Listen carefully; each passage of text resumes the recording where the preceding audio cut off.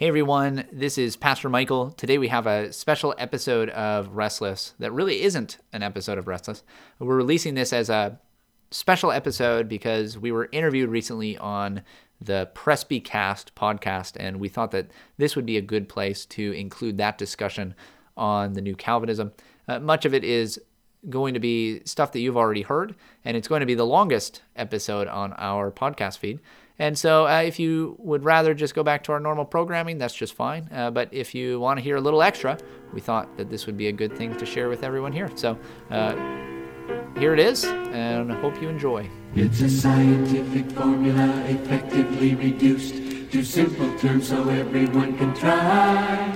It's a perfectly legal, non-chemically induced, logically natural high. So turn on your mind to wisdom, turn on your heart to love, turn on your soul but natural, turn on to God above. Oh, turn on your mind to good news, turn on your heart and care, turn on your soul to something sure, turn on to God, He's there. Wisdom, love, woo, natural, hallelujah right there. Above, good news, care, sure, He's there.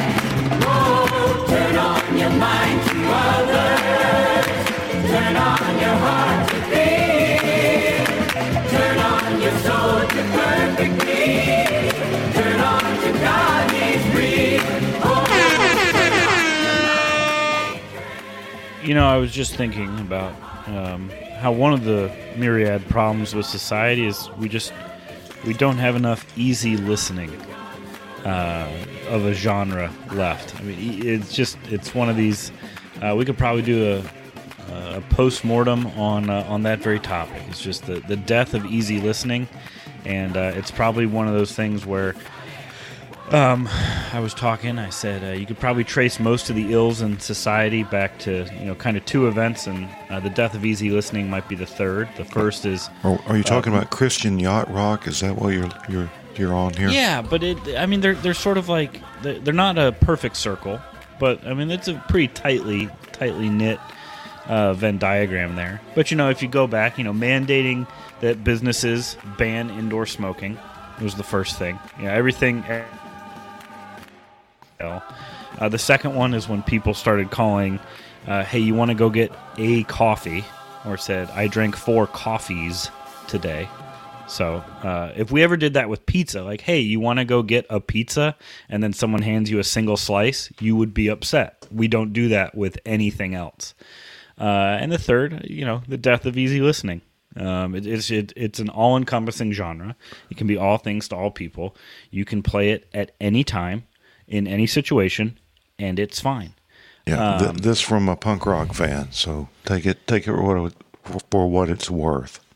All things to all people. That being said, this is Presbycast. Your faithful leader in I don't know what's the in Reformed poop posting. I guess is probably the best way to say that. I don't know if there's a better way to say it, but we're here.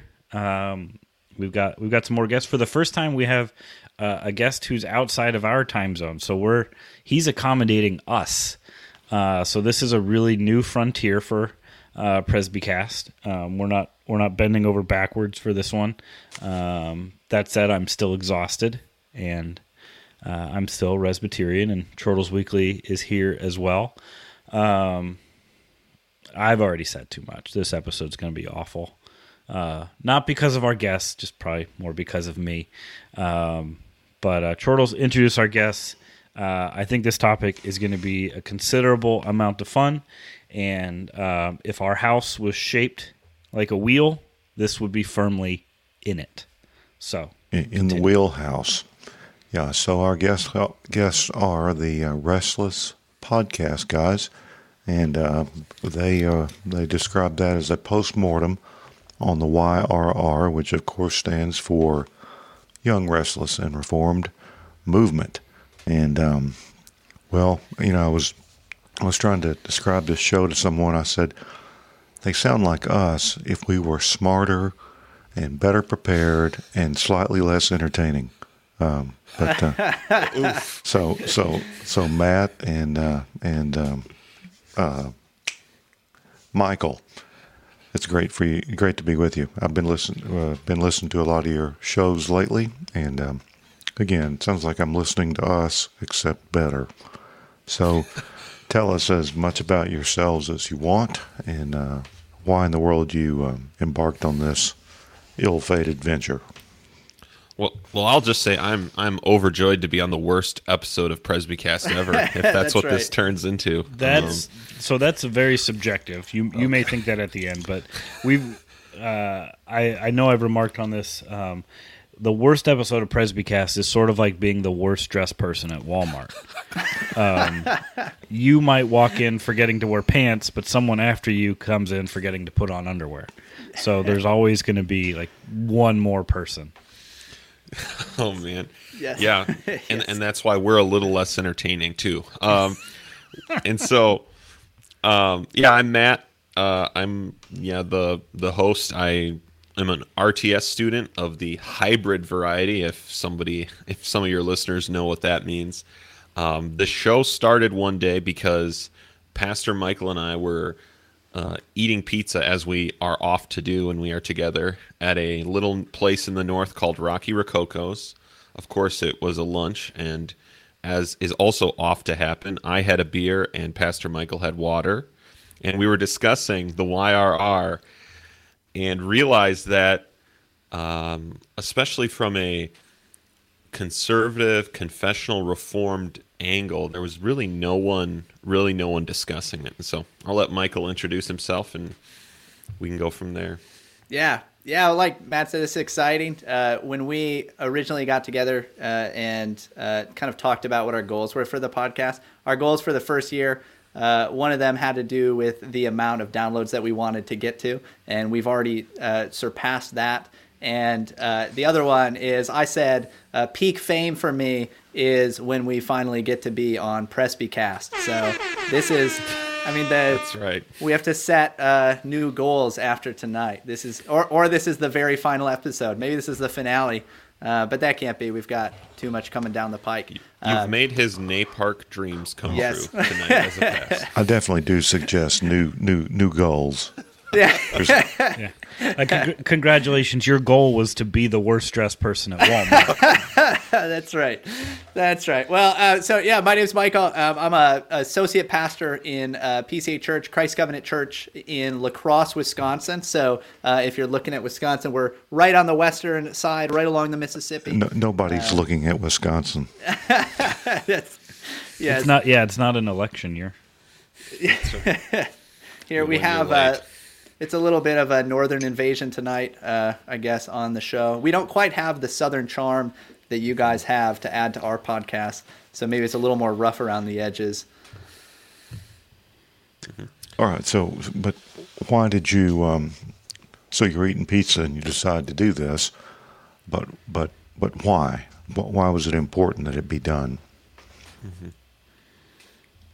So maybe it's best if we just tell our stories a little bit. One of the reasons that this would come up is because Matt and I basically shared a similar theological journey over the course of time when we would talk every couple of years and realize that we were reading the same things, following the same people, eventually kind of moving in the same direction theologically.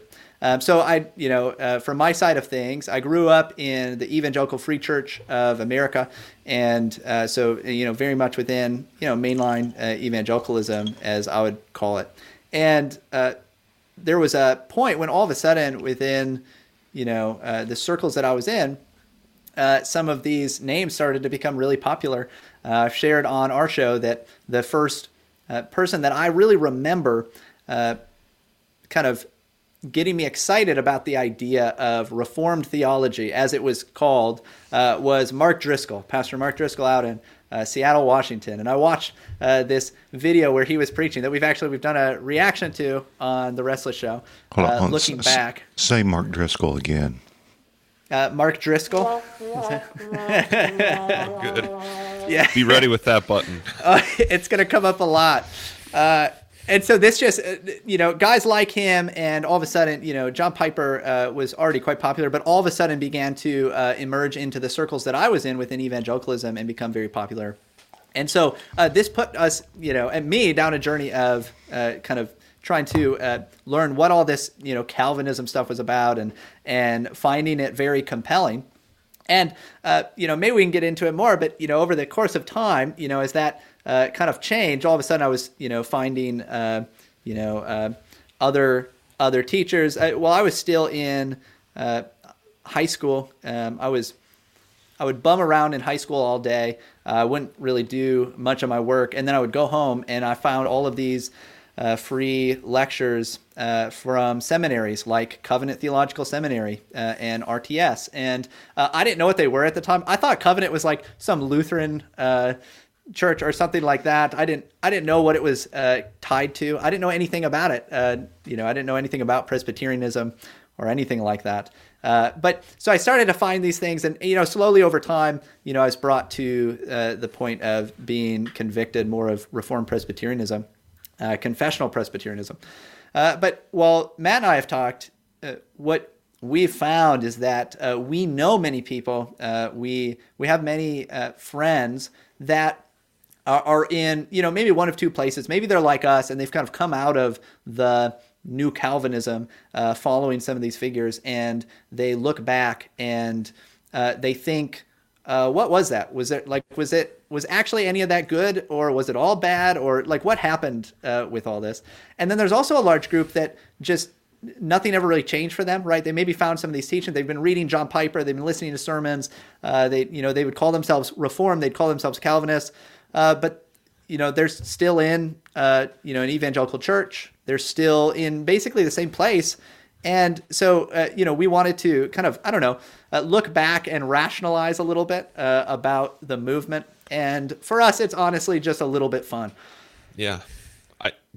I think for me, similarly, my story, why I was interested in it is similar to Michael's, except that I was a much harder Mark Driscoll fanboy. And so we can all groan about that together when I was 18.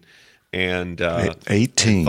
Okay. I was truly young. You stayed out of prison. That's good. I did.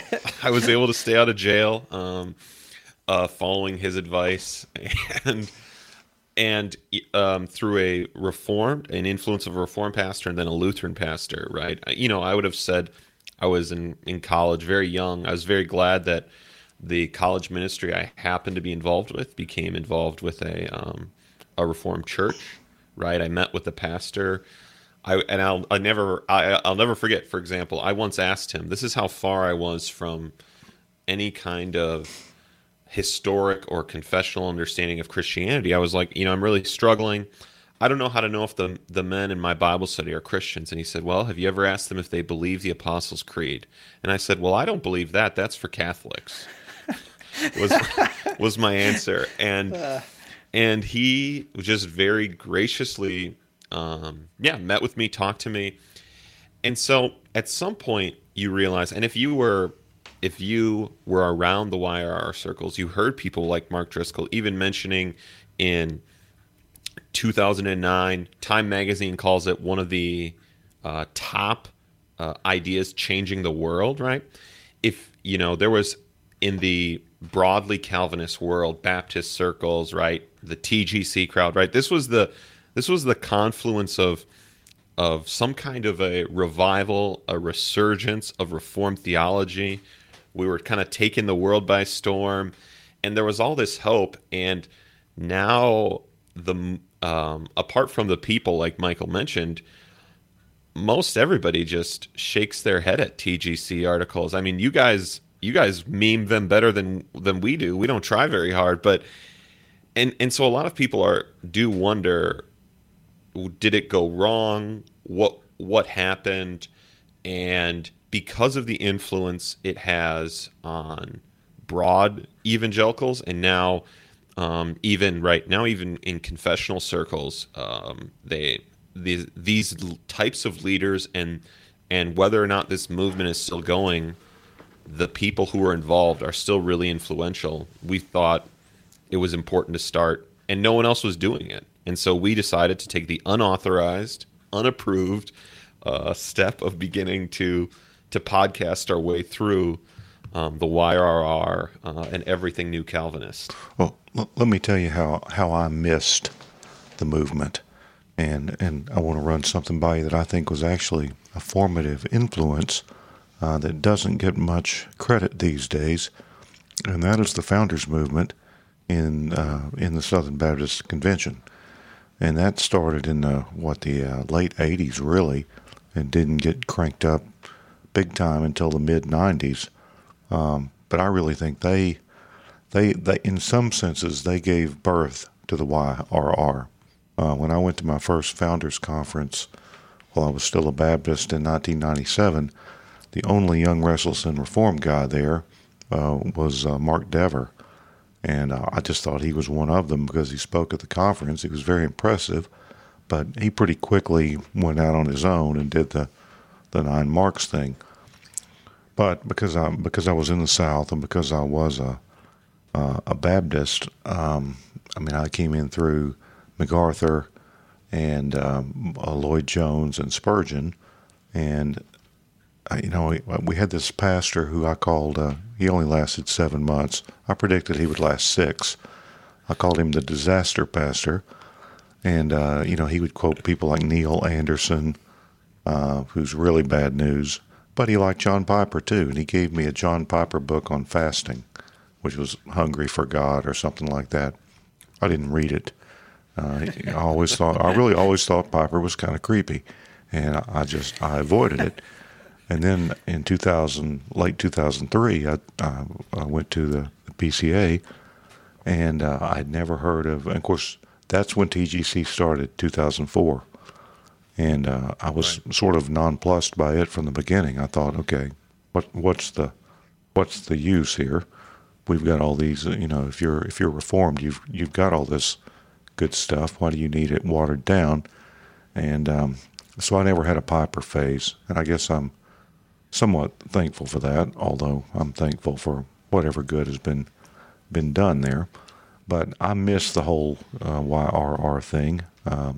I'd never heard of Tim Keller until probably 2004 or 5. Of course, I heard a lot about Ligon Duncan, people like that in the PCA, but I missed the whole thing. Now Resby, he's had to drop off for a minute because of a technical problem. He went through the Acts 29 sort of phase, but I missed it. But the question is, where do you all trace it all back to? Do you go back to Piper? Is he the common denominator, or is it TGC? I mean, the book that defined the movement, wasn't that 2004 by Colin Hansen? Is that right? 2008. 2008. Okay, wow. All right, so a little later, yeah. So that was 3 or 4 years into TGC. So, Yep. So where do you all trace the genesis of the movement? Yeah, it was really interesting. One of our first interviews we did was with Rob McKenzie. He is of the Reformed Forum, and he, his opinion was very similar to yours about founders, that, in that what you saw very early, and he called it like kind of before the YRR, where when John MacArthur kind of becomes a major Calvinist figure in Baptist circles through the lordship controversy in the 80s. And then, even in Colin Hansen's book, which I've now getting ready for the show, I reread, he credits founders kind of laying the groundwork in the Southern Baptist Convention of a reacceptance of Calvinism on a wide scale. And so I think you get both of those things kind of laying the groundwork. But I do think that, especially in light of how Colin Hansen defines the movement, and the other things that came together when when John Piper starts going to the Passion conferences down in the South, and he starts to write, I don't know, there are thousands of college students, and they say, talk about whatever you want, and he basically chooses Calvinism and missions every time. And he now has brought this kind of Calvinist, this kind of populist Calvinist teaching to the North, where Michael and I are from, right? I didn't know what a Presbyterian was. I just thought that was the lady who married pets down the street, right, growing up. And, it's funny. Pastor Megan. They're all named Megan. Megan or Caitlin. Every one of them. They were nice when when they had blood drives, but other than that, I didn't have much to do with them. And yeah, it's so actually the church that I pastor is literally, it almost shares a parking lot with an evangelical free church that Matt and I both grew up attending. Yep. And I literally, until I moved back to, I went to seminary at Trinity Evangelical Divinity School. And before I finished, we moved back to this area because it's where I'm from. And we literally passed this church after being at that church for a little while. This is about 6 years ago. And I saw it, and I saw it as a PCA church. And I literally said, I never knew what this church was.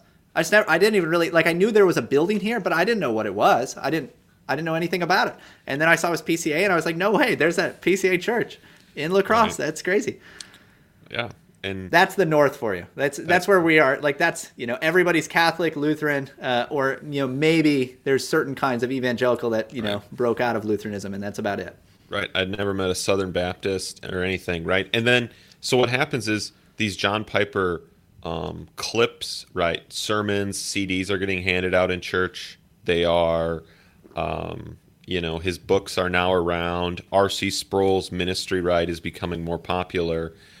And so I think it's in that time period, in the, in just around the time just before when TGC's forming in the early 2000s, and it's kind of going to come to its height, right, in, probably 2007 to 2015. And by 2015, I think it's almost gone. But yeah, Michael, do you have anything to add about the origins, where it kind of stemmed from?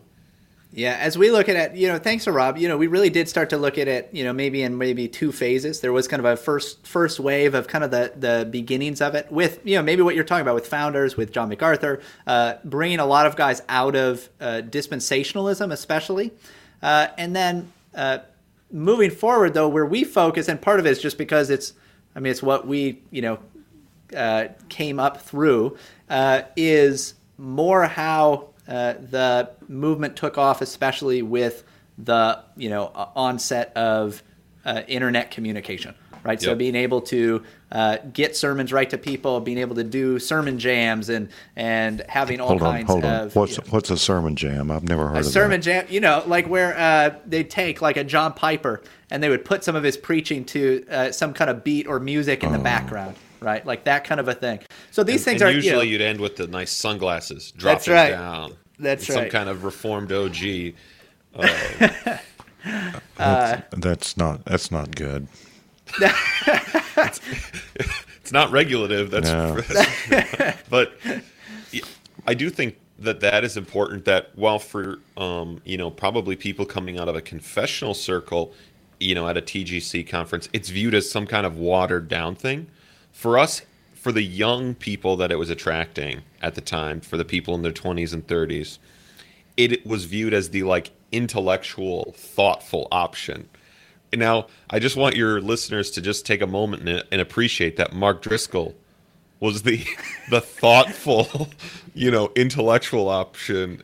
He was the doctrine guy, and it's crazy, but right, that was one of its attractions, right? That it is an invitation to something historic, that it is an invitation to something defensible, scriptural, and where we just happen to have the best music, best artists, and we're gonna, take over social media. That it helps. All right. Well, I think two things should be said, and it's sort of apparent in what you've said so far. It's essentially a Baptist movement. Baptist dominated, no doubt. And of course, I think you'll agree Well- the Reformed moniker is not helpful. It's we're dealing with Calvinistic soteriology with a variety of other things and emphases hanging therefrom. Well, I'm glad you said the word like movement because I couldn't remember how to get to it except I don't know if you guys remember it, but like Tim Challies made like an infographic of like Young, Restless, and like Reformed New Calvinism, and it always came off as really cringy because of his overuse of the phrase "of the movement" or like "in the movement" in like different things. Or it was like, there was one, it was like Wayne Grudem's systematic theology becomes the backbone of the theology of the movement. And, John Piper's embracing of rap music became an important part in the movement. Yes. And it's like, it's so cringy to hear it written about like that. But not in like oh, Pogs, weren't those funny sort of a way. This was more of just like maybe this was always bad, and we're actually trying to paint something bad that shouldn't be painted. It's just bad. Well, speaking, I'll find it. So, but the only way to Google search for it that I found it was just Challies infographic of the movement, and it brought me like right to the blog post. So apparently, I mean, it appears. I mean, if there's 25. Bullets, and there's way more of them, at least 40% of them contain the phrase. I mean, it's just, and it's really weird things in there, like, this is the year In Christ Alone was published. Yep. And you're just like, goodness gracious. You're basically just talking about like what we use to plan out our shows. Yeah. Hey, Like- what's next on the list? Like, let's just go down and figure We'd it like out. to thank Tim Challies for doing our show prep for us. Making, That's right. Making It's that been so simple. helpful. No, I agree, Chortles, that the term reformed, in early on, we did 3 shows trying to define what we were talking about, and we just titled them Reformed, Young, and Restless. And because the term reformed, we basically took, as it was used, meant 5 points of Calvinism, and then we sought to define a little bit more helpful understanding of reformed. And Michael, maybe you can answer, because I think we eventually started talking about how while people like Ligon Duncan, KDY, Keller interact in these circles, right, it still is a Baptistic movement, even though if there are those from a Presbyterian or Paedo-Baptist tradition involved. Yeah, they're involved in part, but there is, this is actually when John Piper went and did his lecture at Westminster Theological Seminary about the Young, Restless, and Reformed. One of the things he says is that it's basically Baptist. There's maybe a little bit of difference, but it's basically Baptist. And so sometimes I refer to it as either maybe Calvinistic evangelicalism, or sometimes I just say Piperite evangelicalism, just to maybe distinguish it even a little bit more, because it really is just that. It's here are these 5 points, and again, for us growing up in the setting that we were, like to have those 5 points was like, no way, this is amazing. Like this seemed like so much. It seemed like so much to grasp and to come to. So it was a big thing for us. Yeah, and when people would interact, right, when the Presbyterians would interact, right, we appreciated them, and they were appreciated obviously, and they're close friends. But It was again, like hanging out with the smart kids finally. Yeah, that's right. But look at how, for example, how TGC writes its statement of faith. Well, sorry guys, your position on baptism is irrelevant, right? That and therefore the default in evangelicalism is a Baptistic view, and it's then dominated by Baptistic figures. And so already, even while Ligon Duncan or these men, of course, in their churches, seminaries, they would never divorce those things, but their interactions in the Young, Restless, and Reformed movement, when they became of the movement, they largely had to divorce themselves from their views on baptism for the sake of unity and whatever of the movementness. Yeah, and we've harkened back to it here, like of Truman saying it all the way back in 2013 is to be a Baptist and to join the Gospel Coalition, you have to give up nothing. Like to be a Presbyterian and to join the Gospel Coalition, you have to at least be willing to give up everything. Yeah. And at first, like when you're not a Presbyterian and you hear that, you say like, well, that sounds kind of mean and heavy-handed. And then you become not a Baptist and you realize like, oh, I was right. Yeah, and if you're in a connectional church, which all Presbyterians are connectional, I don't see what TGC adds except maybe to your own self-conception as a thought leader or sort of a benevolent dispenser of the goods. But I do understand that TGC is a quasi-denomination for some of these independent churches. And they have some. I mean, interestingly, there are no ruling elders or laymen on the TGC council, and there's no discipline except you can be memory hold if you screw up. Thankfully, there are people that have saved some of the worst from the past, so we have fun reacting to those. I mean, you can be canceled. So, there was a cancel culture at TGC. I mean, Tulane was canceled. McDonald was. Right. Although you can still find some of those videos. They're not all gone. Mm-hmm. They didn't fully scrub. But so I can see the attraction for Baptists. I could never see the attraction for Presbyterians. Now, I don't know what Michael thinks about this, but I don't know that TGC is that influential in the PCA. I don't know that a lot of guys are that aware of what goes on there, but I just have this suspicion that it drives our agenda at a kind of a top level among the great men, because when you have some of your leading figures involved with the Gospel Coalition, I can't help but think that they don't sometimes think, I wonder how this is going to play with my TGC brothers. Now, I could be completely wrong about that, but I think they influence us as much or more as we influence them. Any thoughts on that? Yeah, that's really interesting. So, I've heard it said, from other guys in our presbytery, things like, we have guys who have maybe gone to, T4G or those sorts of things, maybe the Gospel Coalition. I know that there's some talk of it. I see articles shared, right, in the, PCA elders group. Sometimes TGC articles are thrown around. So it's definitely there. It's a thing. I think it is probably far more, the material itself is probably far more influential amongst the lay people.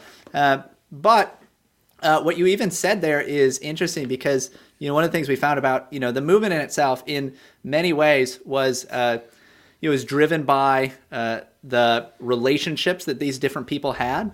And the benefit for those who, are stepping in maybe from a more confessional Presbyterian world, honestly is, at least I'm not trying to speak of motives, but one of the obvious benefits is their audience just explodes. Like the size of their influence and audience by all these guys coming together, they were able to draw, pretty large numbers and man, just boost those book sales. There's just so much as far as notoriety that comes with it. And so your idea that maybe this is influencing more the guys at the top is really interesting because there is a strong kind of elitist element to it where the movement is built around, right, like these figures, these guys, like it's all built around them. They, in that sense, they are the movement, right? It is them.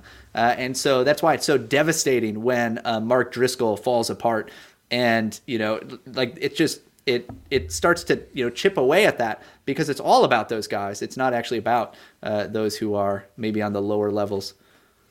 Yeah, I think it totally is on the top level, a relational, it's this relational network. We interviewed a guy, he's just published his dissertation on the YRR. It's kind of crazy that, now there's even an academic interest. And he said that this was all people getting into the right positions of power. It's not even that there were numerically that many more Calvinists. It's that Calvinists got in the right positions of power and had the right relationships. And I think that's probably, you're right in saying that that's one of the big influences on the PCA. I would say the other one that I think confessional churches find is, I think, especially from early on in TGC, what everyone started getting lazy doing is people would go, oh, I need that article on justification, da-da-da-da. I'd search it, and they'd have 20, and I could pick one from somebody relatively trusted.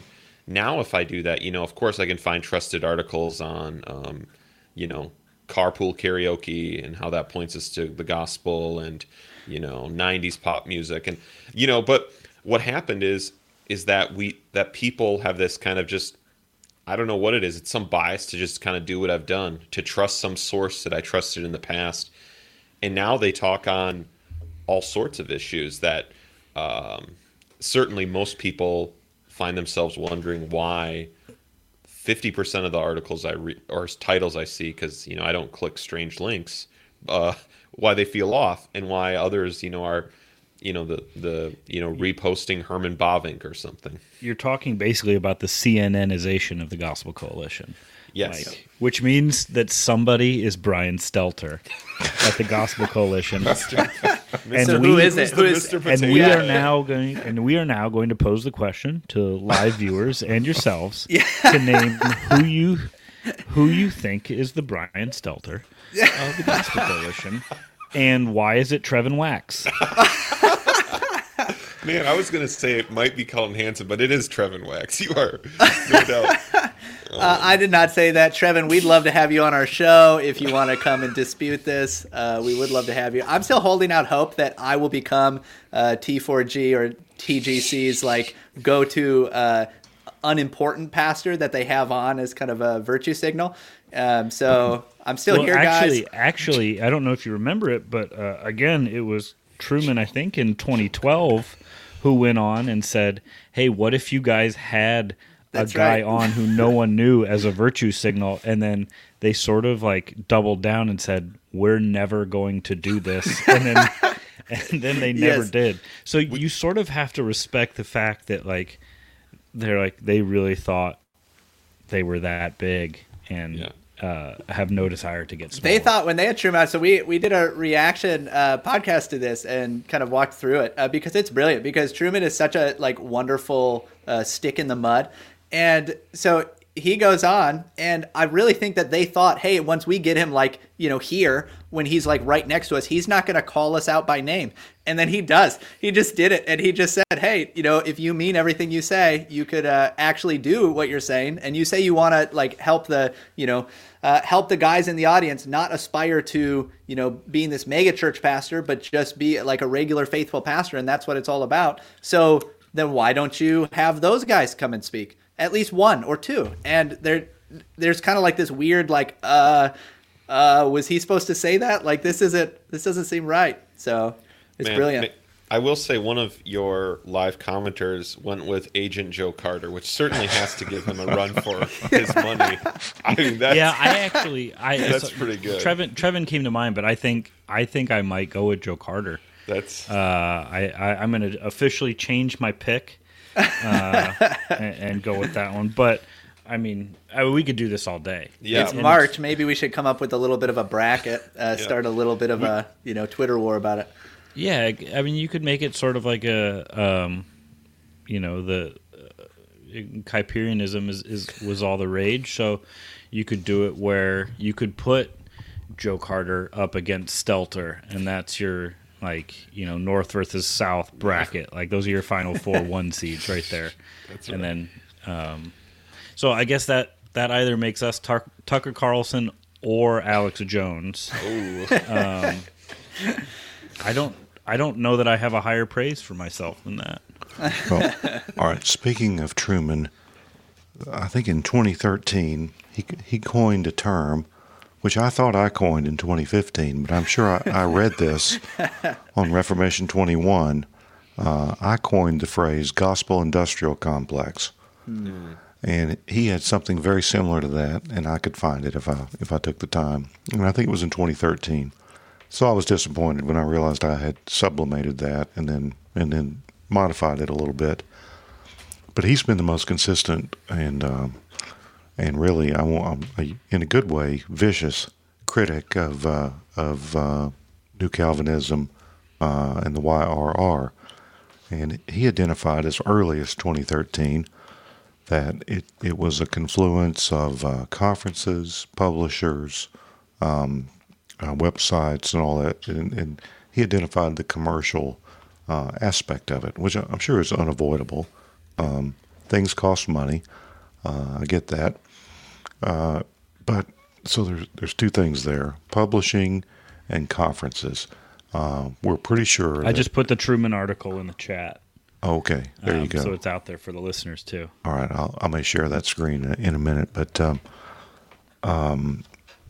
so let's talk about that. You talked about the relational aspect. A lot of that was formed at conferences, which were sort of a special protracted revival meeting for the fellowship-starved, newly enlightened Calvinists. So it is first a conference and second a website, but there's also the publishing dimension. So let's talk about those things, because I think you can't really understand it without looking at those things. Yeah, I'll say the first person I heard use the gospel, the evangelical gospel industrial complex was Chris Roseborough. So I'll put myself on that map on the internet. But yeah, I think that Michael and I have commented on and certainly is so important is that what the New Calvinists did is they adapted to new media first. I think they were some of the first in conservative evangelicalism to adapt to new media. And what is new media driven by? Well, it's driven by content. That's why there are people tuning into the Presbycast. That is why two guys can have some pizza and start a show, right? That's why people were blogging, right? That's why there's Twitter. That's why there's Gab for people like Resby and Alex Jones, right? And so, but the thing is, what you need constant content, right? And so it's a push to publishing. It's a push towards more blog articles, more conference talks, right? And so originally all the stuff they were putting out were conference talks and sermons. And then it's pushing further. Right now they've caught up and now they're doing podcasting as well. But obviously, eventually, like you said, you have to pay for it, right? And so, and as John Piper said, and then this is where probably Pastor Michael has more to say is, right, he said, we're just going to look at the gospel from every conceivable angle. And that's why so many of these books and things for so long felt like we wrote the same book 45 times, because we had to keep publishing things, but we had also determined the number of things on which we could publish were very, very limited. And most people are capable of publishing something on the gospel. So, that's kind of what happened that way. Yeah, thinking about the especially the conference side of things, Matt pointed this out once, that really what we have in a sense is the creation of a new kind of episcopate in a sense. Like, this is a new episcopal system where you have kind of this group of men who are kind of they're the top level, right? Like, they're the highest of level. These are the bishops, right? You have the Bishop of Minneapolis and the Bishop of Seattle, and when these guys come to town, there is this special kind of almost sacrament to go and to hear from them is a particular kind of blessing that you're going to receive, and kind of mixed with it's like this weird new Baptistic Episcopal revivalism that all kind of comes together. And so you see a lot of that, which is why, like, going to these conferences and things. And I never even went to like any of the big conferences. I was kind of disconnected from the really important parts of the movement. Also, Matt and I like we were never in the inner workings. We're so far from the levers of power that we didn't see the inside of We the have beast. nothing Shall to we say? lose. That's right, and we have nothing to lose. And so anyway, but like when you would hear about these conferences, when our friends would go to these conferences, or when we would get all of the new downloads for the conference sermons, whatever it was, it's like finally we're kind of ascending this mountaintop, and this is mountaintop experience, and it's so amazing. And then we return home, and we kind of bring a little bit of that afterglow and glory with us. But so it's just this like really bizarre way of viewing the faith and those who have spiritual power, and how that spiritual power, how that kind of different means of grace in a sense is given to those who show up to the conferences. They eventually stopped it, but in let's say up through 2016 or so, at the Gospel Coalition conferences, they would open the doors like an hour early, and all the young guys would race to the front row. Right. And it was very unseemly. I would have done it. I probably would have done it. Looking back, I probably would have been there had I actually gone to the conference. Had I had money to go to that kind of a thing. Right. Yeah, it's and not to mention, then you'd have to budget like an extra like $40 or $50 for your checked bag because of all the book giveaways. That's right. That's right. Books you were totally going to read one day. Yeah. The good old airdrop books, man. That was a they were following the model of Passion, or if you've ever been to a college conference, right? That's what they do. That's what they do to kind of hype the crowd, right? Is you hold it. I mean, this is what you do at a concert too, right? You hold the doors until you can come in, and so we realize, and sometimes it kills people. Right. There's a certain number. Nobody was killed.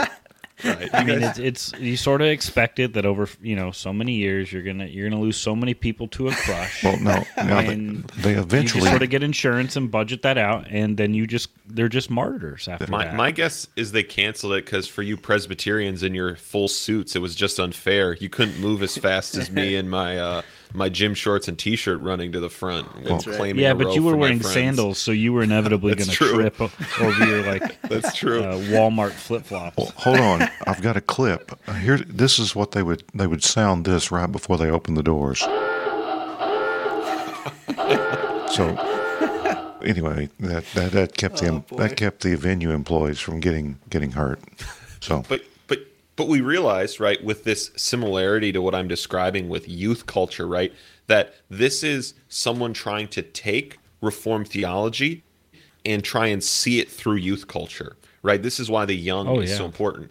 And in that way, Michael and I have concluded largely, and we have now done so with a PhD's consent. This is just evangelicalism. This is just evangelicalism again. And the conference circuit, I think I don't know when we were talking about this, but I just realized, it's just a model of spirituality that says pastors need revivals too, right? That's what, and that makes sense, especially in a broad evangelical and when context. When you say just evangelicalism, you could also say it's just revivalism, because evangelicalism is basically revivalism. Right. Yeah, but there's also we lost. There you go. In a meta way to say it, there's something like more juvenile about this, so I would make the joke on Twitter, like, stay tuned for my new podcast. Everything is youth group. First episode dropping soon. But that's exactly what this is. These are all kids who grew up in youth group and are now like trying to get a job in like youth group, but serious. Yeah. And they're still running up to the front just like they used to do at the youth camps, like every single week. There's really no difference between it, and we still see that even. I won't say it doesn't happen in like weird Presbyterian circles too. It absolutely does, but it's there's still this residual of it. And maybe it's not as bad. Maybe that's one good thing about COVID is that they're not crushing people rushing for books anymore. But how many lives has it saved? How many lives has the shutdown really saved? Now that we add those numbers, if it just saves one, Michael. Yeah, just one. Love your neighbor. Maybe that's how you guys can convince these conference circuits for never opening again. If it saves one life. Well, the Gospel Coalition is meeting in person, so they're going to meet this year. Let me run a concept by you guys. I don't know where I got this. Probably from Daryl Hart, and I don't know if he was quoting someone or if this was original to him. And this could have been as far back as 2009 or so. But it was the idea that when evangelicals criticize celebrity or celebrity culture, like the Kardashians and the people who are famous for being famous, that it's actually hypocritical, not just because of what we see in our own circles, but there are some, I guess they would be sociologists or anthropologists or political thinkers. Someone at some point has contended that revivalism actually invented the concept of celebrity as we know it. Prior to let's say the 1700s with the revivals, with Whitefield and people like that, the only celebrities that there would be in the world might be royalty, military leaders. I read once about the first pop star. It was John Dowland. If you've ever heard the "Flow My Tears," it's a very sad song from the late 1600s, I think. He was like the first pop star all over Europe. So there weren't really celebrities in the world, but we sort of invented it with revivalism in the U.S. Even before we were a nation with Whitefield and Wesley and those guys. But there were huge crowds. There was adoration. There was emotional excess. And there was all sorts of unseemly stuff that went on the fringes of these things. I love this story. Some newspaper correspondent was covering a Whitefield meeting, and he said he was so far from the speaker's stand that he couldn't hear anything that Whitefield was saying. But there was a young lady near him, and she was just weeping, obviously affected. And he said, young lady, why are you reacting like this? You can't even hear what he's saying. And she says, do you not see the godly wag of his head, sir? So it sounds like it's a Beatles concert to some degree. They had terrible sound in the early 60s in those venues, but people still freaked out. So I think that's probable. I think we almost invented celebrity, and we haven't gotten away from it yet.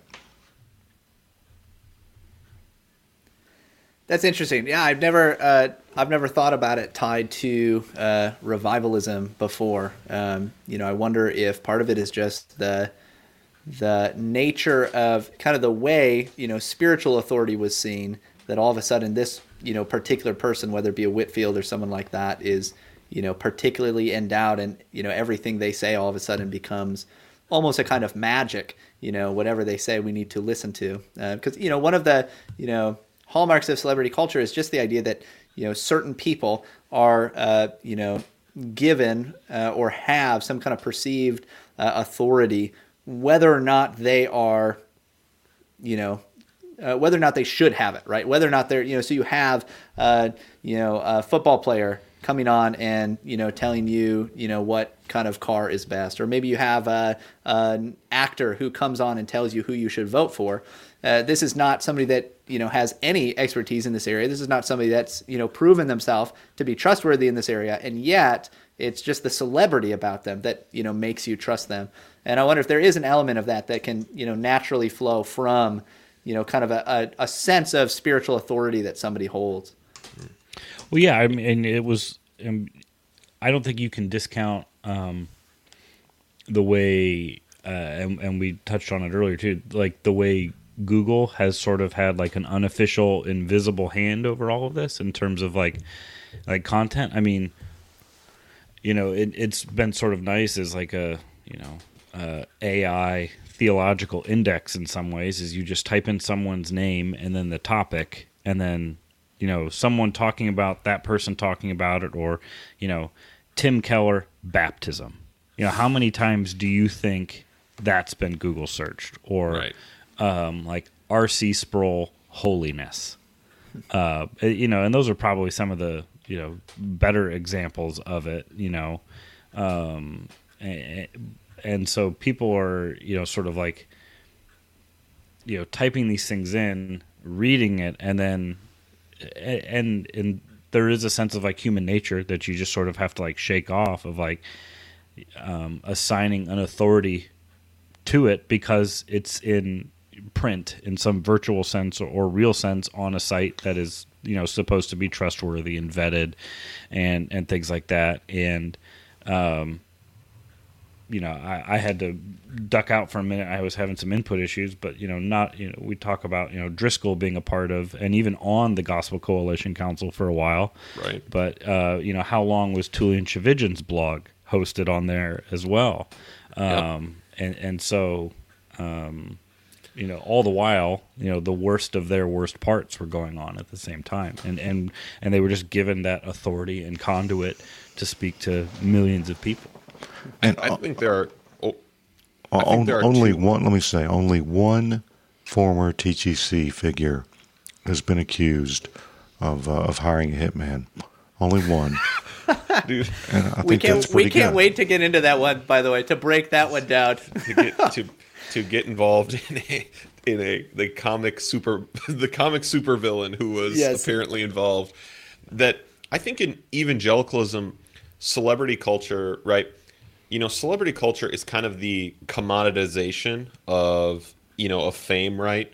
Can I sell my fame, right? Is it marketable, right? And then obviously you have mass media.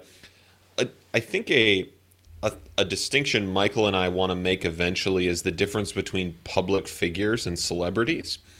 Because, right, the church has always had public figures because we discuss things openly, right? But in evangelicalism, celebrity culture is super influential for a few reasons. One, it's pretty easy to become an evangelical celebrity comparatively to other fields. Two, in evangelicalism, did I get a lot of people to a thing makes it a justifying event. If I attracted a lot of people to a website, event, or something I'm doing, that automatically means, this was part of God's wonderful plan for my life and theirs. We count people because people count. That's right. Don't you know Right. that? That I do know that. And that's exactly why Peter did and why I've heard every number count of people in the Bible so many times. And the final one is in more independent circles, and you even do see this I'd say even in the PCA, right? Where the name of a celebrity kind of becomes my denominational brand, right? I am right if you don't have a strong connectionalism, a strong denomination, well, we're kind of one of those John Piper churches, right? That tells people a lot about your church immediately. And you can do this within, in are you part of the Tim Keller tribe, right? There's a good word, tribe. Yeah, so we've said even on the show, like in lieu of a strong confession, what happens is these personalities actually become your confession. They become your distinctive instead of having some kind of doctrinal confession. Okay, That's so why I was a Driscoll guy. we would be That's right. remiss if we didn't mention the fact that the Gospel Coalition has their own confession of faith, or their own catechism, and there are PCA churches who, on their website at least, that's the confession of faith or the catechism or whatever, the New City Catechism that they use. That rubs me the wrong way a little bit, you might imagine. Maybe people. Well, I don't know. It's not like we had one already. or yeah, or more. This was a joke. If any of my session is listening, this was a joke. Yeah. So it certainly, the Gospel Coalition sort of does present almost as a denomination. I haven't done it for a long time, but I used to kind of call the greatest hits from the TGC job board. And let's just say almost anybody can post on there. And there are some interesting job descriptions, that's all. And the most interesting ones are in the worship leader section. Oh boy. But Of course. it's been a long time.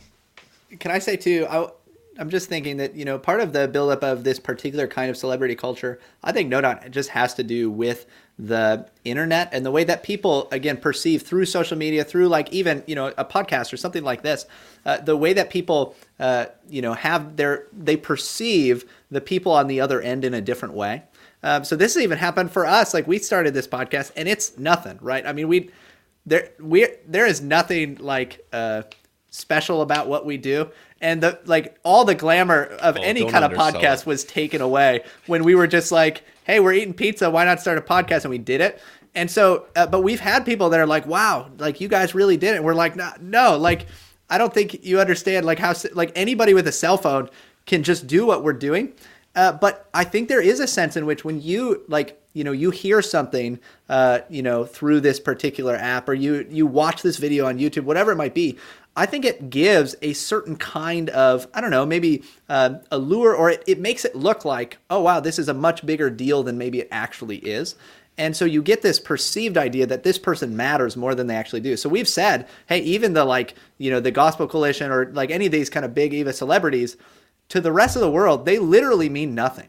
Like in the greater sense of things, like nobody's going to like point them out in a crowd unless they're at one of these conferences or something like that. But there's this perceived authority or perceived celebrity that just comes through because of the medium that you're using. Well, I'm going to link to this Carl Trueman article in the show notes, but he just nailed it. I haven't read this in years, but everything we've said tonight is covered in this article. As to what you just said, Michael, about the kind of the magnifying power of a platform of some kind, of a blog or a podcast. Listen to what Trueman said. Leaders would gradually and sometimes self-consciously become brands, the instruments of fostering that intimacy of strangers, which is such a part of celebrity culture. For example, the faux chumminess of all those tweeted exchanges and retweets, lives lived as soap operas mediated by the internet would feed smoothly, humbly, and imperceptibly into the building of one's brand. Now, we often joke that we're a lifestyle brand, not a podcast, and that's why we make so much of tacos and that sort of thing.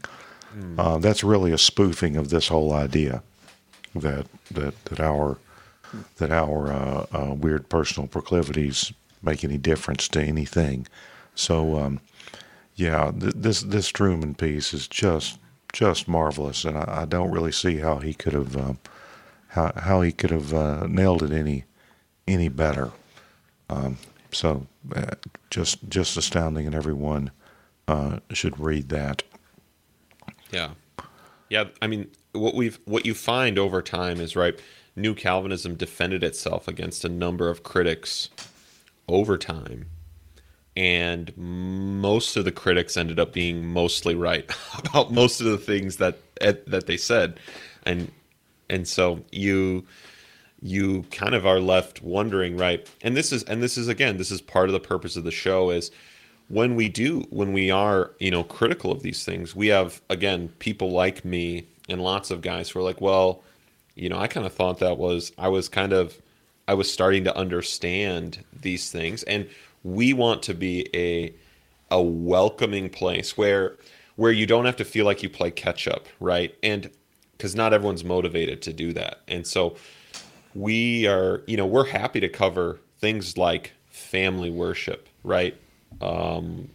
What is the regulative principle. Like those kinds of issues as a contrast, right? We basically are, if we're doing anything, we're teaching by contrast on the show. And so, and we also are nostalgic, of course, for those glorious scrubbed clips online.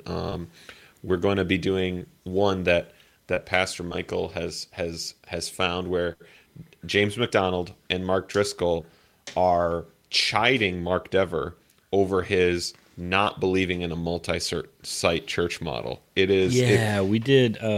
It's a glorious. I think it was right around the James McDonald time. We had Dan Borvin on to talk about that. He was actually once a member at Harvest many years back, okay. And it's spectacular. Yeah. It's amazing. So one of the things that allowed me as a young man to not get so pulled into all of this. Because there were times when I was in the mind space that it was like, the only way that I can work to really help the church and to bring this, kind of revival anywhere is to move to one of these big cities and to, help to, expand the ministry of one of these, big figures. The thing that kept me from doing that was just like a regular pastor who, came alongside of me, put up with the really cringe side of Cage Sage Calvinism, and just help point me to, older teachers, more weathered, mature men.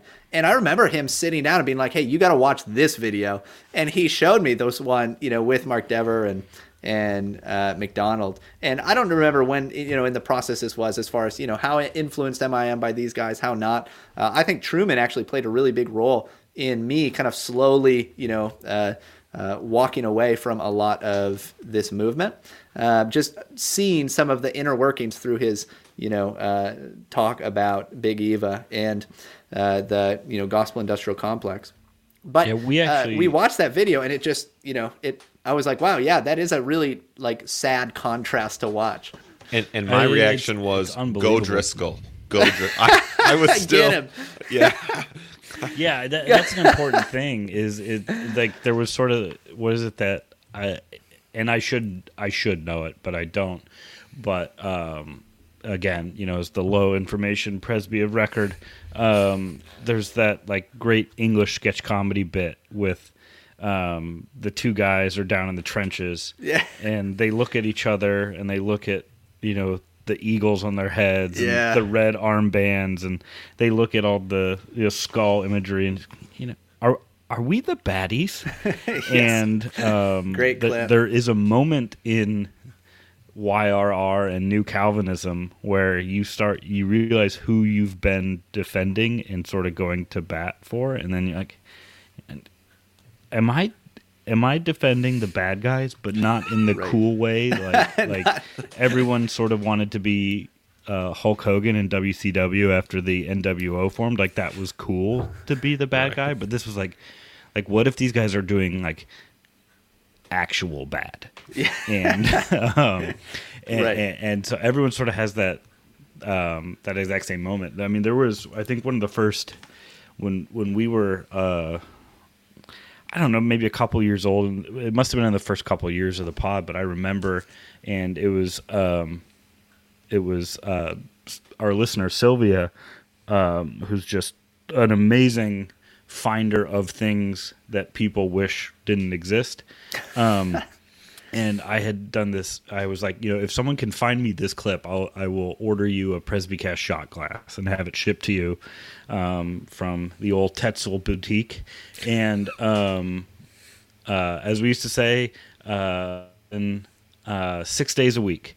And it was a clip of Driscoll where it was right after Real Marriage came out, and he had stopped wearing the Mickey Mouse T-shirts. He had stopped wearing just the Hurley bro kind of get up, and he started wearing sweater vests and plaid and brogue shoes. And someone asked him about it, and he grew a beard.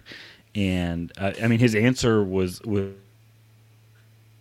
I'm repositioning myself. I'm not this cool this cool guy anymore. Is I want to be like the wise father to all these people who are coming to me with questions, and I want to look like a guy who would know the answers. And I think it's somewhere deep in the bowels of Presbycast direct messages. I'd have to go way back and find it, unless she's good enough to post it in the comments here. But I mean, it was a video interview, and he's sitting there in his sweater vest and slim fit plaid shirt, which at the time, not casting judgments, but it was an athletic cut, and so it was just.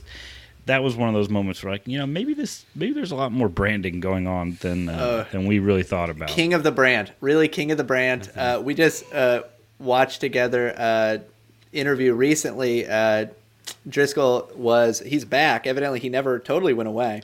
No, we actually have a screenshot of this. Whoever runs his Twitter page accidentally liked a retweet of one of our shows, and they quickly deleted it. But we have it. We have a screenshot of it so that we have it, for all of time to Pastor show anybody Mark, who was. If you are a Presbycast listener, we do this on every medium we can. If you'd like to come on the show, we'd love to talk to you. We would. We'd love to talk to you. But he's on. He went on the Steven Crowder YouTube show, and Steven Crowder at one point asked him. He says something like, "There's some criticism that's been too harsh toward me, and some that's been right." And Steven Crowder asked him, "Well, what criticism was right?" And basically, his answer was, "Well, I was a young, really cool guy, and I made a giant church, and it went great." It's so funny. It's so good to watch. It's king of the brand. What's great about this interview, and I think this is how Driscoll is, and we can joke he is a king of branding though. One, Crowder is asking him actually really good questions. Crowder's asking him questions like, so what is the Bible's view of men and women? Right? He at one point says, so tell me, what does the Bible say about Calvinism? You were famous for that.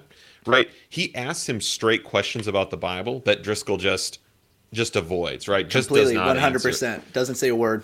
And so, but what's interesting is what Driscoll, I think, has seen is he's seen TGC, all the circles he used to run into, kind of embracing the woke, right? And kind of ostracizing, these large conservative swaths, the unwashed Trump voter, who might be watching right now, and saying, oh, I can position myself for those people. And so, right, he goes on Crowder, and he even chides, all the Reformed evangelicals are going woke, and his reasoning now is crazy, right? He oh man, it's so bad. He's like the reason Protestants, Stephen, are likely to go for the woke or the Black Lives Matter protests is because Protestants mean protests. And and this is a direct quote, if you have one group protesting here and one group protesting there, eventually they're going to converge into one big protest. It's so real. It's real. You can look it up. That's literally WCW and WWF becoming one company. And it was the worst thing that ever happened in the wrestling business.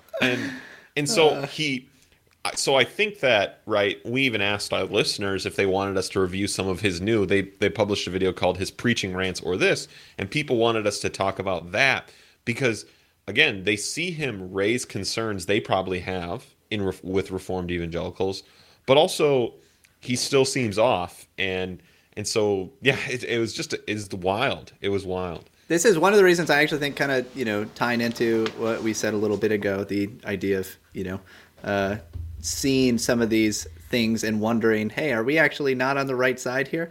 I think there's a lot of people, we seem to be getting people who are listening who, like, they see a lot of the stuff coming out right now, kind of defending a lot of the social justice and movements like that on the secular side. And they're like, wait a minute, I don't think I'll follow you there, but I don't know why you're going there. I thought you were like the standard bearers of truth. And so how are you kind of jumping into some of this stuff? And so, there's a lot of people out there who are kind of confused. They're like, wait, was this wrong the whole time? Is this all wrong? What's good about it? What's not? And that's what we're trying to, I guess, answer. And I thought that the 5 points of Calvinism and justification by faith were enough to hold us all together and keep us as the super friends forever. Right. And now everybody's kind of mad at everyone, and now they're Them even is more. really just the word for the friends we made along the way. Yeah.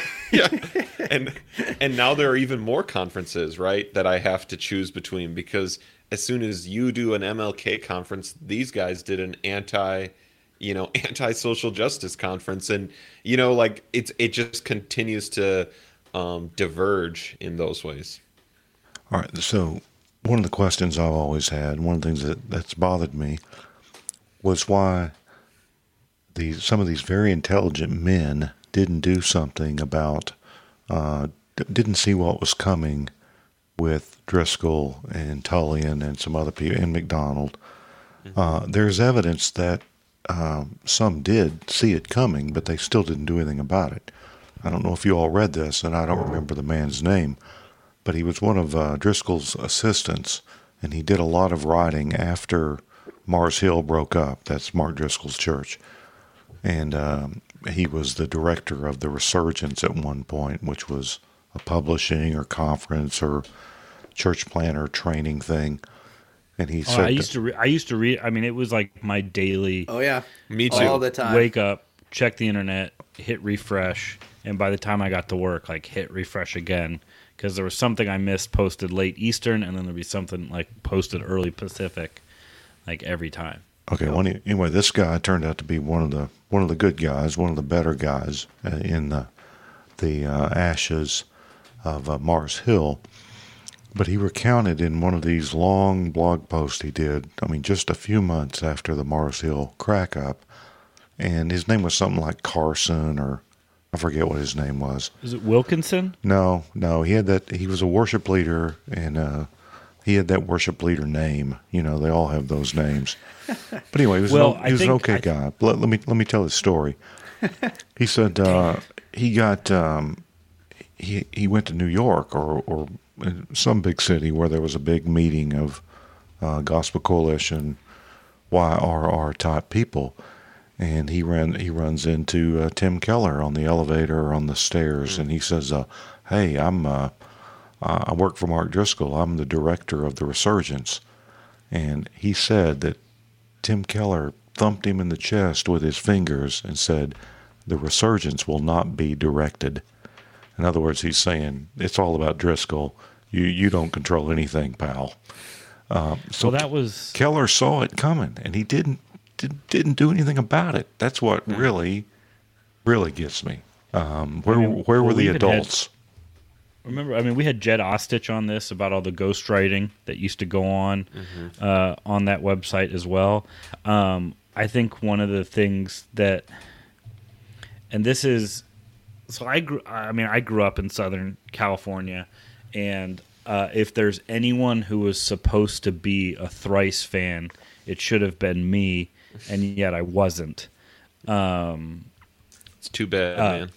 Well, all of their albums that only have one-word titles are good or fine. If the album title has more than one word in it, I skip it. I did a full deep dive on this one day, but Mars Hill wanted to plant and actually did at one point in Orange County, California, and Dustin Kentry, the singer of Thrice, became their worship leader before eventually going up to Washington, if I remember, and put out a rocky praise and worship album, which actually wasn't bad. He's a wonderful solo artist.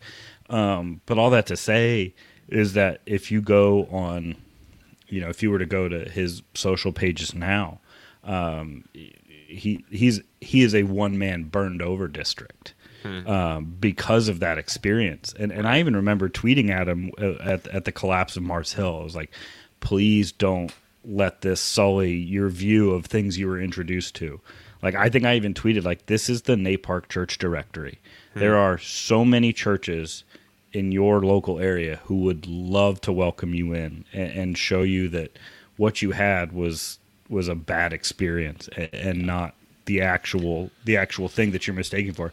And at this point, he's he went far left, maybe for many other reasons. But I think we would be naive to think that the collapse of Mars Hill didn't have a huge reason for it or was a big catalyst. Right. Dustin Kensrue, he was, if you kind of follow some of the worship rock bands they had there, you see them it was Mike Anderson. I was going to say that. Okay. You find that there are now varying levels of orthodoxy inside of them. And one of the things, honestly, that really kind of triggered this idea for me kind of long ago is I think it's kind of fallen apart, which is probably a very, very good thing. But the Bad Christian podcast, right? Which are two members of Emory, and it used to be another pastor, and two of them were members at Mars Hill, and they started making this podcast after Mars Hill, and it was them admitting they were bad Christians and kind of coming to what could Christianity be like for them, just admitting they were bad Christians. And what it is it's three guys talking themselves into progressive Christianity. Oh yeah.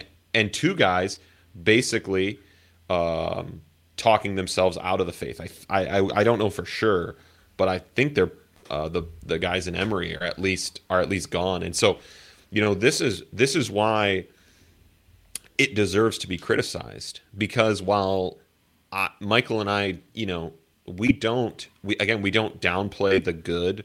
We don't downplay, right.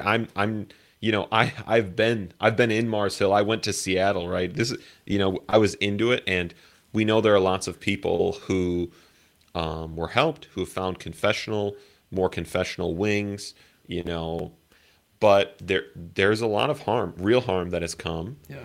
And, it needs to be reckoned with. And we still aren't ready to do that, it seems, on a large scale yet. And obviously at the time, people didn't want to do it. John Piper has no regrets. He has no regrets. If you know that clip, Piper was asked in an interview after Driscoll's burnout at Mars Hill. Someone, they have to do an Ask Pastor John every day, so it was going to come up eventually. And so they do. What do you think about Mark Driscoll now that this has all happened? And the first sentence out of his mouth is, John Piper has no regrets. and I guess not. Because again, I think in his lecture to Westminster, if you listen to the first 10 minutes of it, he calls himself a father to New Calvinism, right? Oh, so really? He was trying to, because right, he is, as far as these figure goes, right, he at least, while I certainly find issues, but he's at least a generally upstanding guy, right? I guess I'm playing comparison, right? Someone hired a hitman. It's going to be hard not to. You look pretty good next to that. That's you're not the worst dressed at Walmart at that point. Yeah. John Piper is a good guy. No moral problems. No, he's Right. he's a pious. We feel bad for person. him because he feels like he had this fatherly role and it was tied to a lot of these worst case scenario kind of guys. All right, so before we run completely out of time, I want to make, since we're talking a lot about the Gospel Coalition, one of my favorite subjects. Two more observations. I've noticed in the past 3, 4, 5 years that the content is dominated, and a lot of the staffers, the main articles, dominated by PhD students from Southern Seminary in Louisville. I mean, that's just like if you're a PhD student at Southern Seminary, you get to write or work for the Gospel Coalition. Yep.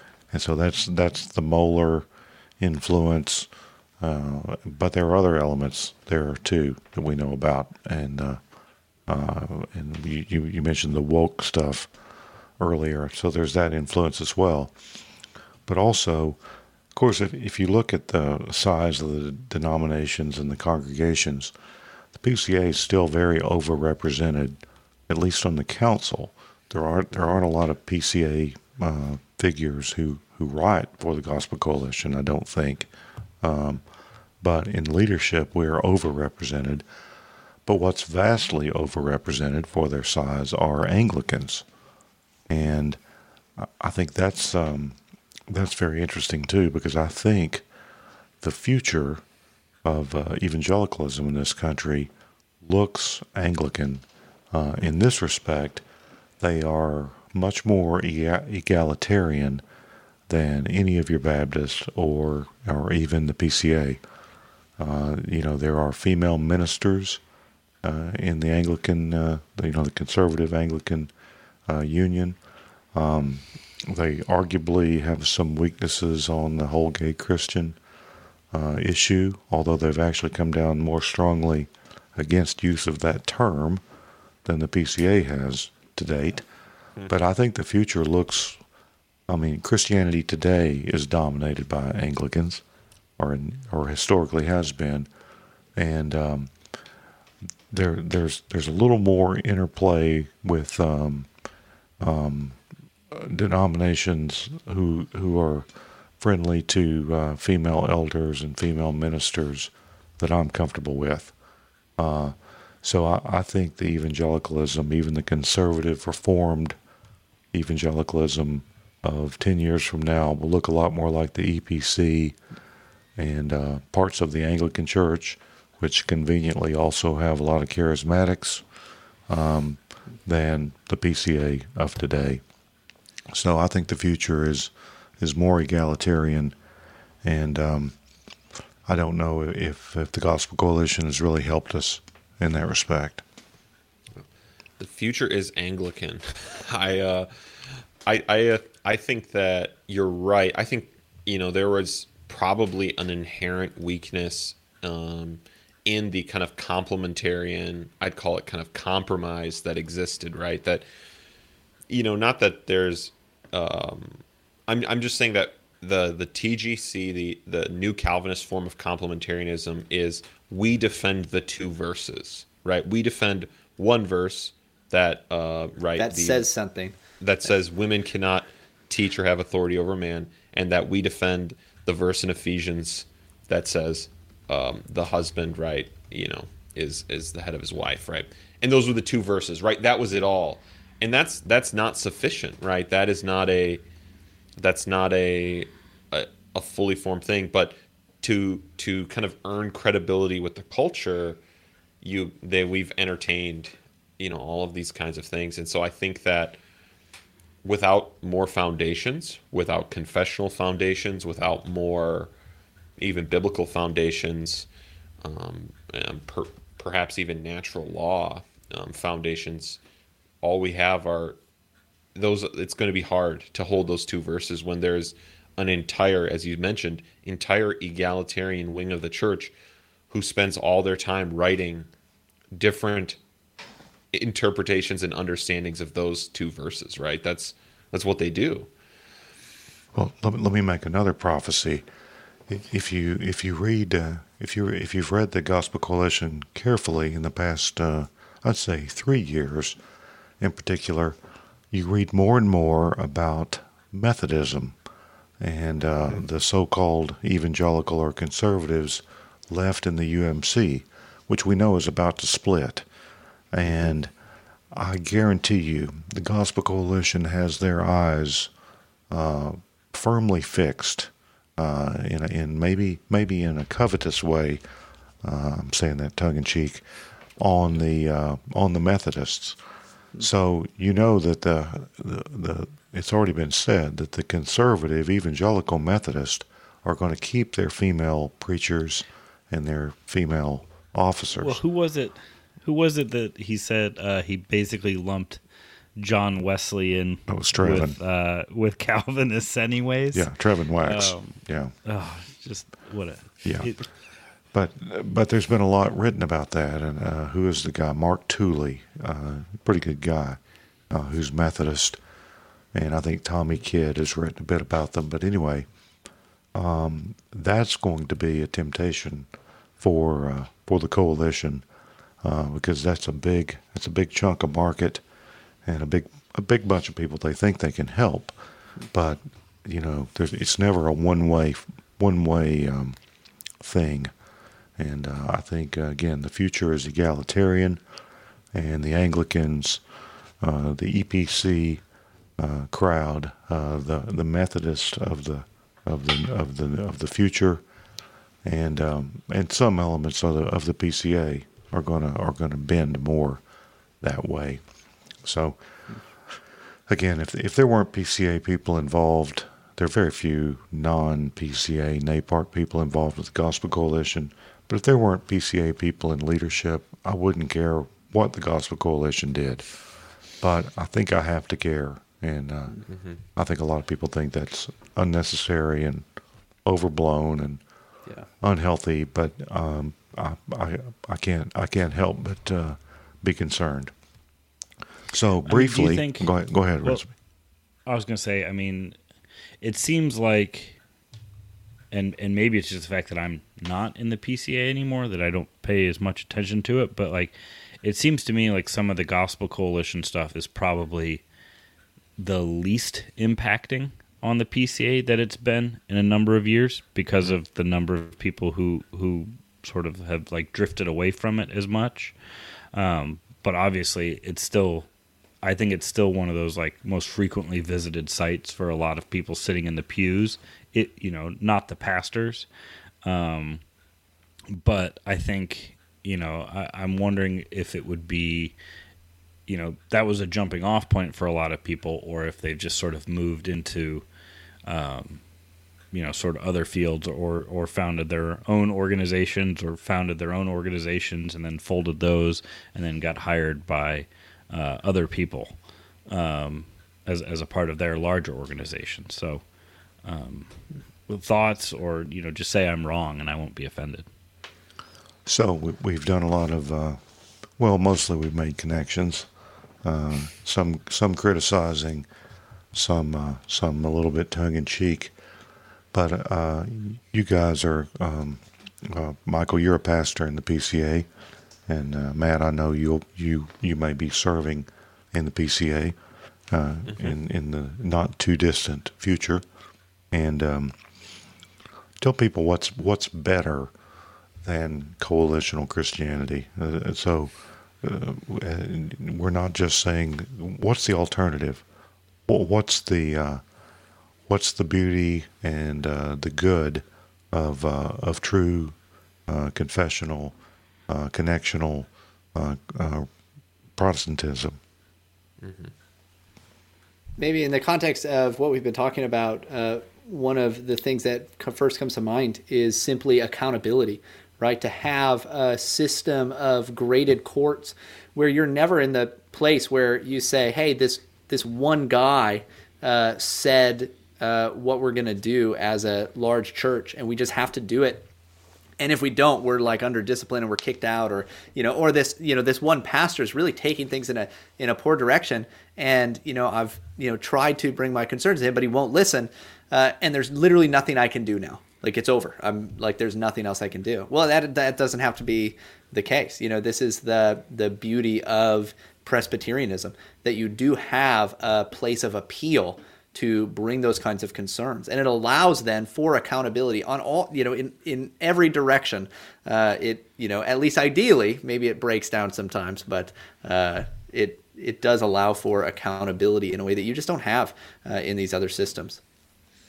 Yeah, I think that there is, right, the short, the maybe the Baptist answer, right, is that it's more biblical, but there's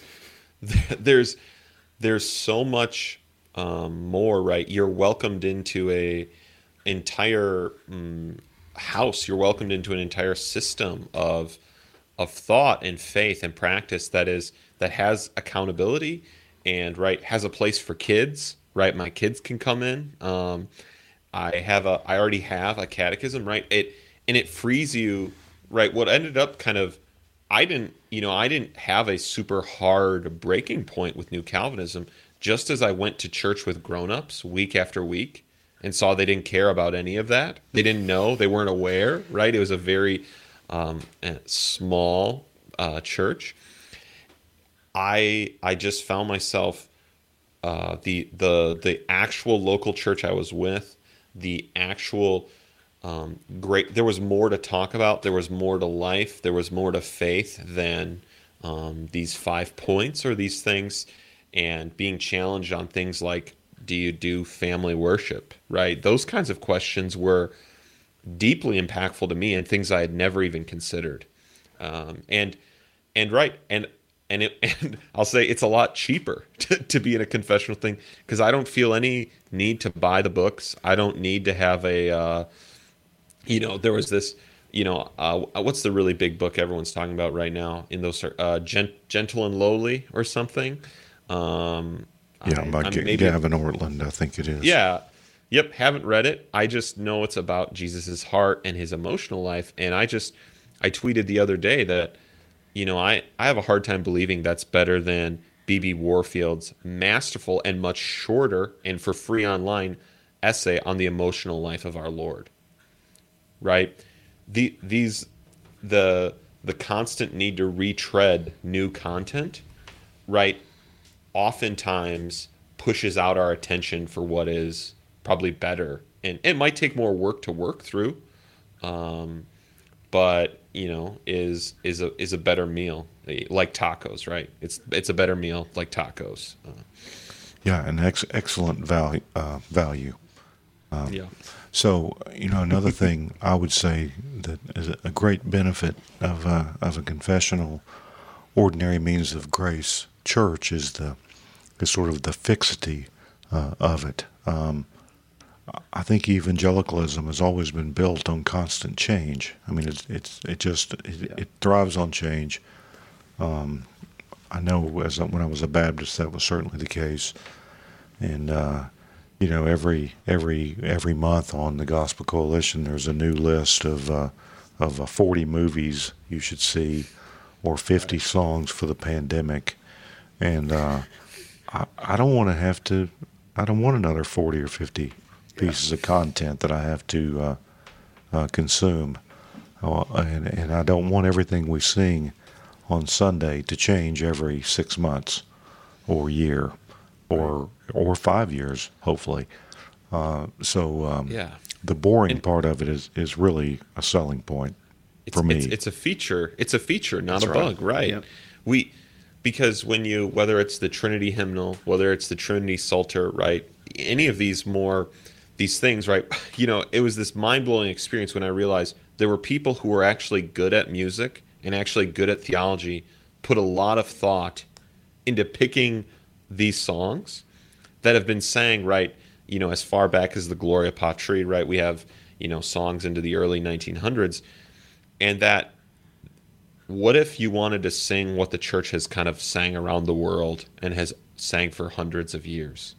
That might be a value than just singing the thing closest to K-Love, or, if you were me, like the Driscoll, right, the closest thing I could do to punk rock as a worship song. And how that was a value. And as I've gotten to travel, I've been in other places in the world, you watch evangelicals oftentimes try and import these American worship songs into other places, right? Let's talk about culture.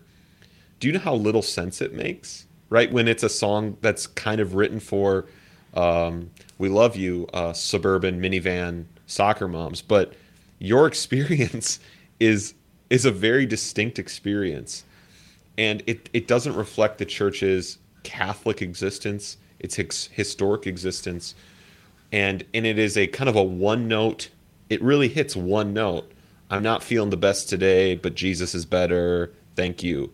Whereas the Psalms, the Trinity hymnal, they express a wide range of praise to our Lord, a wide range of confession, of claim of assurance that is much healthier and maybe is more boring, but it is, as you said, it's stable, right?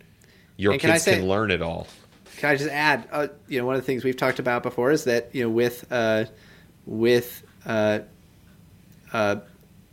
worship service that follows the regulative principle, there's not a lot of room to hide. Like, you can't hide from the Word of God and from the ordinary means of grace. And you just, like, you can't get away from it. You can't, like, the technology of it, the lights and the show of it. Like, this just allows you to get by on something that is not the real deal. And what we do week after week then is just put forward the truth. We just put forward the gospel and the Lord Jesus himself being portrayed as crucified. And you're just, right then, you're just forced to just, this is either what I'm going to accept or I'm going to not accept it, and that's it. There's no other room. There's no room to hide yourself in the midst of it. And so it's also just portable. It's, not only the fact that it, comes from all kinds of different times and cultures and the way we do things, but it can, you can take it anywhere. I was talking to one of our elders not long after the, pandemic stuff was coming through, and I thought, like, if we had to, we could basically meet in a field, and like everything that we do for worship on a Sunday can easily be done. We can meet outdoors. We can do this anywhere. We can do it all. Well, you could set the grass on fire to simulate the smoke machine. Yes. Yeah. And that's, it's such a good point that, right, but when new Calvinists or people who are like, I heard that smart Presbyterian at the Gospel Coalition, if they show up to Michael's church, they go, oh, what are you doing here? Yeah. Right? Wait, I've had conversations with young guys who are like, man, I really like this stuff that you're like teaching and talking about. And I'm like, and they're like, well, I want to come to your church. And I'm like, listen, I know you, I would love to have you at my church. I really would. But let me tell you what's going to happen. You're going to come and you're never going to come back again. And they don't. And like, not that this happens every time. And I don't challenge everyone that way. I've just done that a couple of times with guys that I, are of that mold. Well, and this is something I meant to say earlier, but it fits in based on what you just said.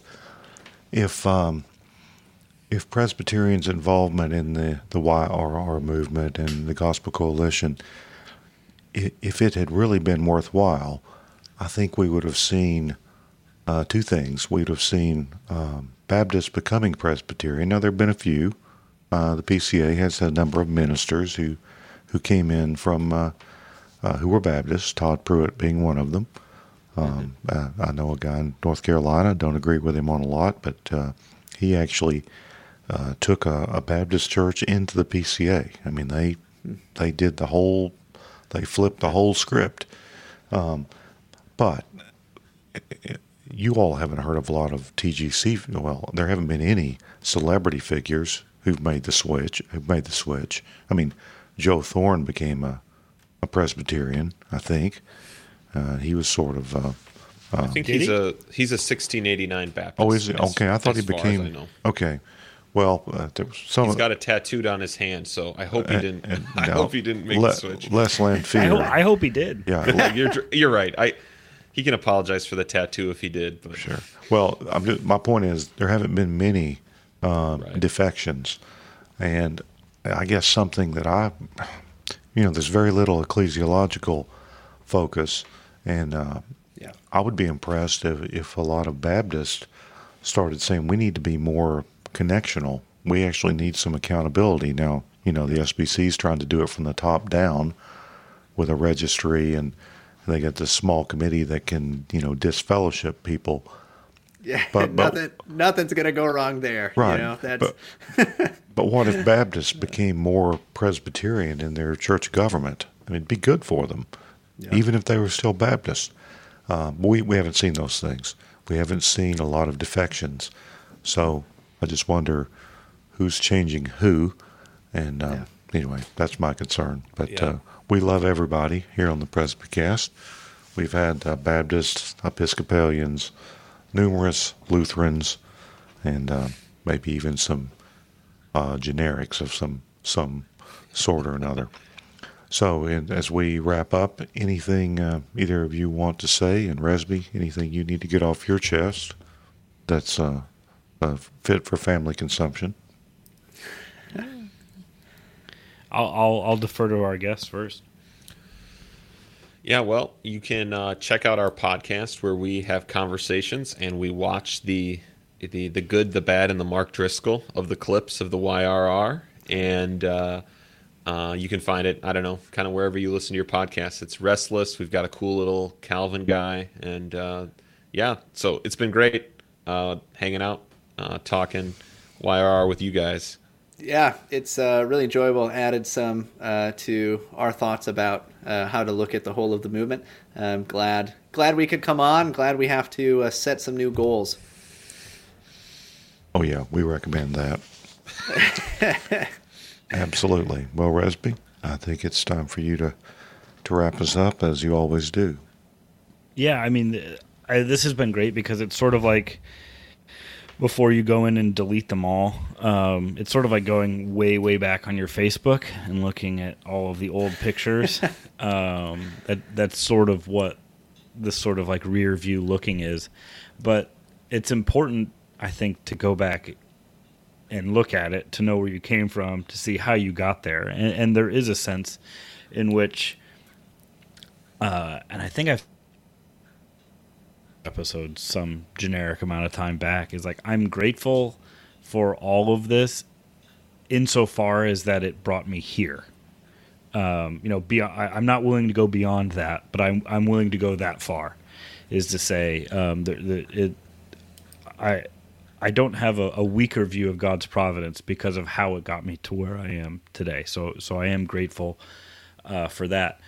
But also, you have to go back and just laugh at yourself and laugh at these things we used to do and not take ourselves so seriously and realize that this is all sort of vanity in some ways, and know that, thank goodness,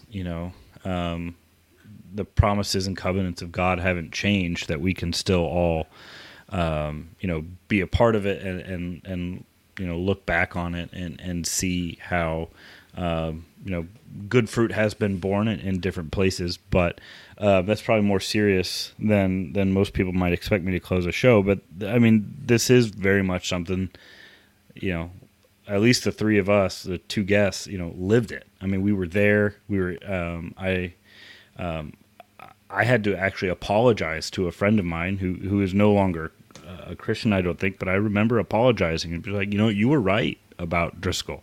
I mean, you called it years ahead of time, and I shook you off and basically like marginalized your opinion. So thanks for not, punching me or storming out of my house when I was, quite rude to you, but like you were right. Yeah.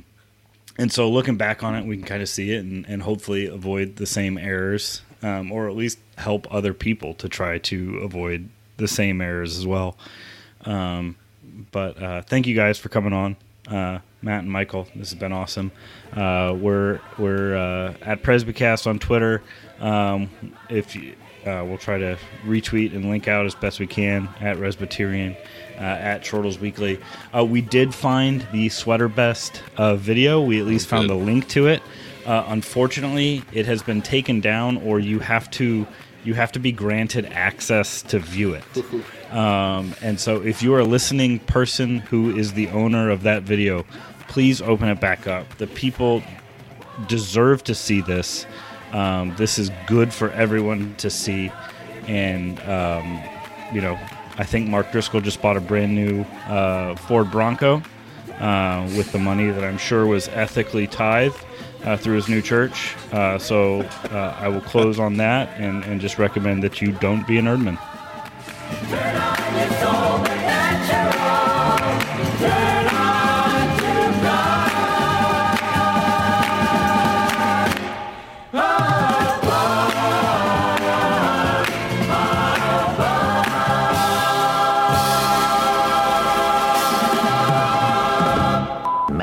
On the internet worldwide.